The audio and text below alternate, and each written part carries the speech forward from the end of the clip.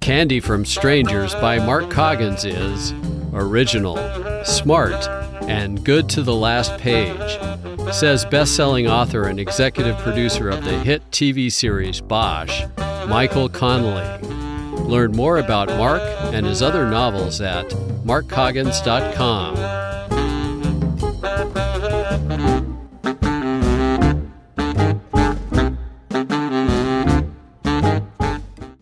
Chapter 31. Blue Note. I decided to keep the tattoo, said Chris. It's a good reminder of lessons learned. We were on a break at the House of Shields, sitting at a table in the balcony away from a large group of friends who had come to see us play. Chris was dressed in a strapless red sequin gown with what looked like a real diamond and ruby pendant centered over his fake décolletage. The pendant was probably as fake as his boobs. Sitting across from him with a fake beer was Stockwell. He'd never seen Chris in drag and was clearly uncomfortable as hell about it, but he couldn't bring himself to diss a guy who had helped bring his daughter's tormentor to justice, especially when it involved wearing women's clothes. He picked at the label of his non-alcoholic beer. "Yeah," he said. "Carolyn's resigned to keeping hers, too. She's going to try to have the tongue removed so it doesn't appear as if the dragon is eating the butterfly. But laser tattoo removal just isn't good enough to take off something as large as a dragon." I rattled the ice cubes in my bourbon and soda. "She's doing okay, then?" I asked. Stockwell pursed his lips. "Physically, she's in great shape. The doctor said there's no brain damage from the coma. Mentally, she's still a little shaky. She really was in love with that Cricket bastard. Thought he was a misunderstood genius. And it's very hard for her to accept the betrayal." He cleared his throat. "That new shrink that you recommended seems to be helping, a French lady." "Glad to hear it." I suppressed a grin.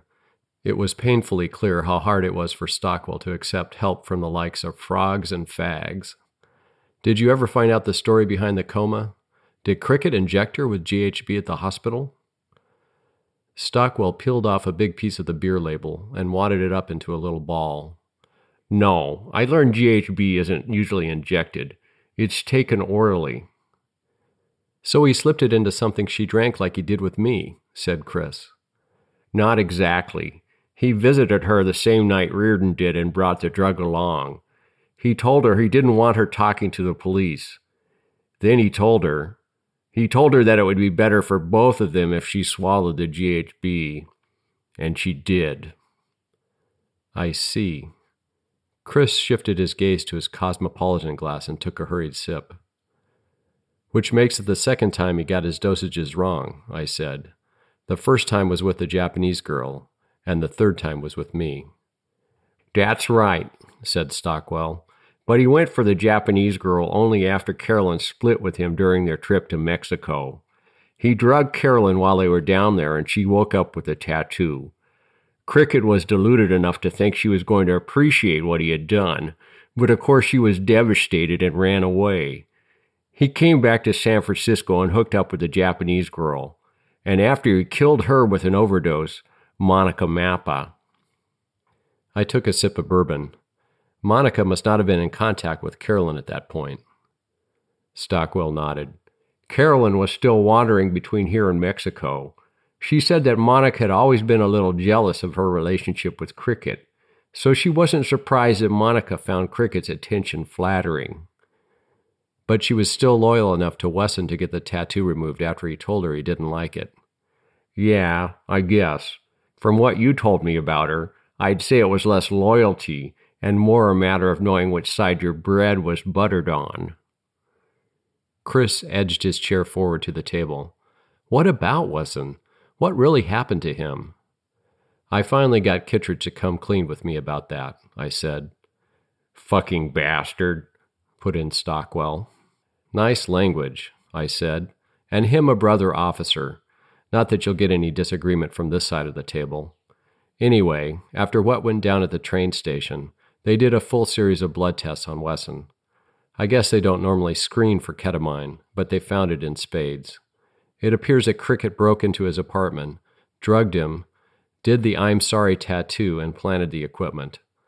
The next stop was a church tower for involuntary diving lessons. Oh, and here's the kicker. Wesson is left-handed, so he could never put the tattoo on his own left arm. Stockwell picked some more at the beer label. I'll wager they found Special K in the art school president, too. You'd win that one, I said. They also found the place on her arm where he injected it. The secretary told them he attacked her when Jang wasn't in the office, then apparently lay in wait for Jang's return. Chris shuddered. At least the president was drugged during the rape. Hopefully she didn't feel anything. I looked over at Stockwell, who met my gaze. I wouldn't spend too much time thinking about it if I were you, said Stockwell. Chris brought his hand up to his throat in a girlish gesture. Don't worry. I'm having enough trouble not thinking about what happened to me. I'd like to scoop out the part of my brain where that memory is stored with a spoon. Stockwell grunted. I am a little surprised he didn't kill you. Chris blanched under his makeup. Way to sugarcoat it, Lieutenant. I'm just saying it doesn't fit the pattern. I downed the rest of my bourbon and crunched on an ice cube. I have a theory about that. I don't think he intended to kill anybody at the start. But once the Japanese girl died, the rules for him changed. He crossed the line and all the subsequent killings came easier. He went after Monica because she'd betrayed him, and Carolyn because of her risk to him. He murdered Wesson to cover his tracks, and indirectly to revenge himself on the school. But killing Wesson brought home the point that Jang and the school were actually the root of all his problems. So he killed Jang in the most vicious and sensational way he could think of, no longer concerned about concealing his identity. Stockwell shook his head. That's a swell theory, but it doesn't explain why he let Duckworth here off the hook. If anything, it argues for him to continue the frenzy by finishing him off in an even more spectacular fashion. I don't think so. It was clear he was leaving town. His business was finished, and the police would definitely be after him for Jang's murder. I think he wanted to leave one more masterwork behind as a sort of calling card, a human canvas for the press to pick up on once the story broke. He obviously wanted that to be another pretty girl, but I think he was toying with the idea of going ahead and tattooing Chris anyway. He didn't have many options at that point. Chris resettled the diamond and ruby pendant on his chest. Well, he certainly didn't say anything about it to me. I met him in the coffee shop, drank half a cup of coffee, and the next thing I knew, I woke up in the van with my dress peeled off and him standing over me with a tattoo machine. He yelled and called me all sorts of names, but he never gave any indication of what he was going to do. What was the story with the two vans? I asked. Why were you in one and he in another? He owned them both. One was a sort of mobile tattoo parlor with all his equipment and a gas generator. That's the one you found me in. I guess the other was just for getting around. And the picture Reardon used to find you, said Stockwell. How did you send that? Cricket went to the front of the van to do something with the equipment. My purse was nearby, and I managed to fish out my phone, even though my hands were tied. I couldn't use it to call anyone without him hearing, so I took a picture and sent it to Gretchen. I would have done more, but he caught me right after. Stockwell inclined his head slightly. Clever boy. Or girl. Or whatever it is you are. Chris smiled. Why, thank you, Lieutenant. I'm happy to be whatever you want me to be. Stockwell reddened, but was saved from further repartee by the arrival of a waiter. Phone for you, Cassandra, he said. Chris stood and ran his hands over his hips to smooth his dress. Excuse me, boys, my public calls. I'll see you downstairs in a few. Stockwell watched him sashay down the staircase, then turned back to me. Jesus, he said. That's just a little too real. I better get out of here before I start liking it. You don't want to stay for the second set? Sorry. Jazz just sounds like so many sick cats to me. He stood and put his hand out. I took it.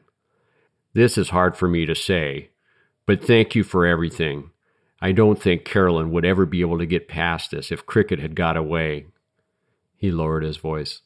Or even if he'd lived to go to trial. I nodded and shook his hand. I wasn't going to tell him that attraction to Ellen had more to do with my involvement, or the belief that Cricket had murdered Chris was the real reason I'd fired those last 3 rounds. The truth of the matter was, I'd been fairly certain that Cricket was out of bullets. I knew for sure when I checked the still-warm Colt by its outstretched fingers. Stockwell left and I sat down again at the table, firing up an illicit cigarette and watching the smoke drift up to the rafters. I thought of resolute girls who hadn't let leg braces or loss of insurance settlements stop them from doing what they knew was right.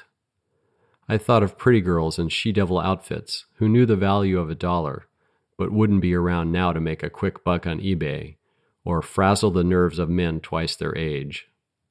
I thought of slim, graceful women with gap-toothed smiles who did much more than frazzle nerves, but couldn't, or wouldn't, change their lives in the way I wanted. A yell from downstairs broke my reverie. "Reardon, get your butt down here!" I stubbed out my cigarette and shuffled down the stairs to rising applause from the audience. The tables in front of the bandstand were full, and I caught sight of Victor Lane and his wife grinning at me as I made my way to the front. "Hey, August," he shouted. "Why is a bass solo like a sneeze?"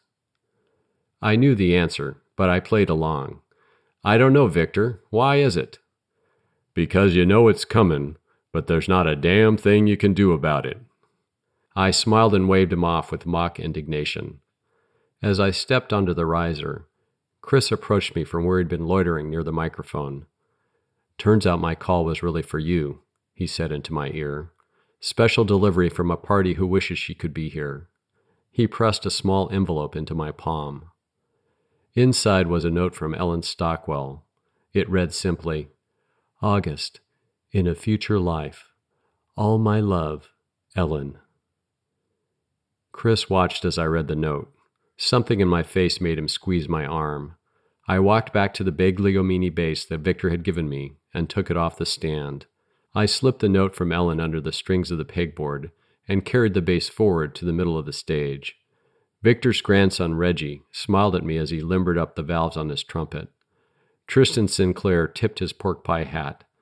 Chris took a bow by the microphone, and the applause reached a crescendo. He looked back at us with a power-drunk expression that seemed dangerously familiar. He turned to Sinclair. "It's time," he yelled. "Play meat."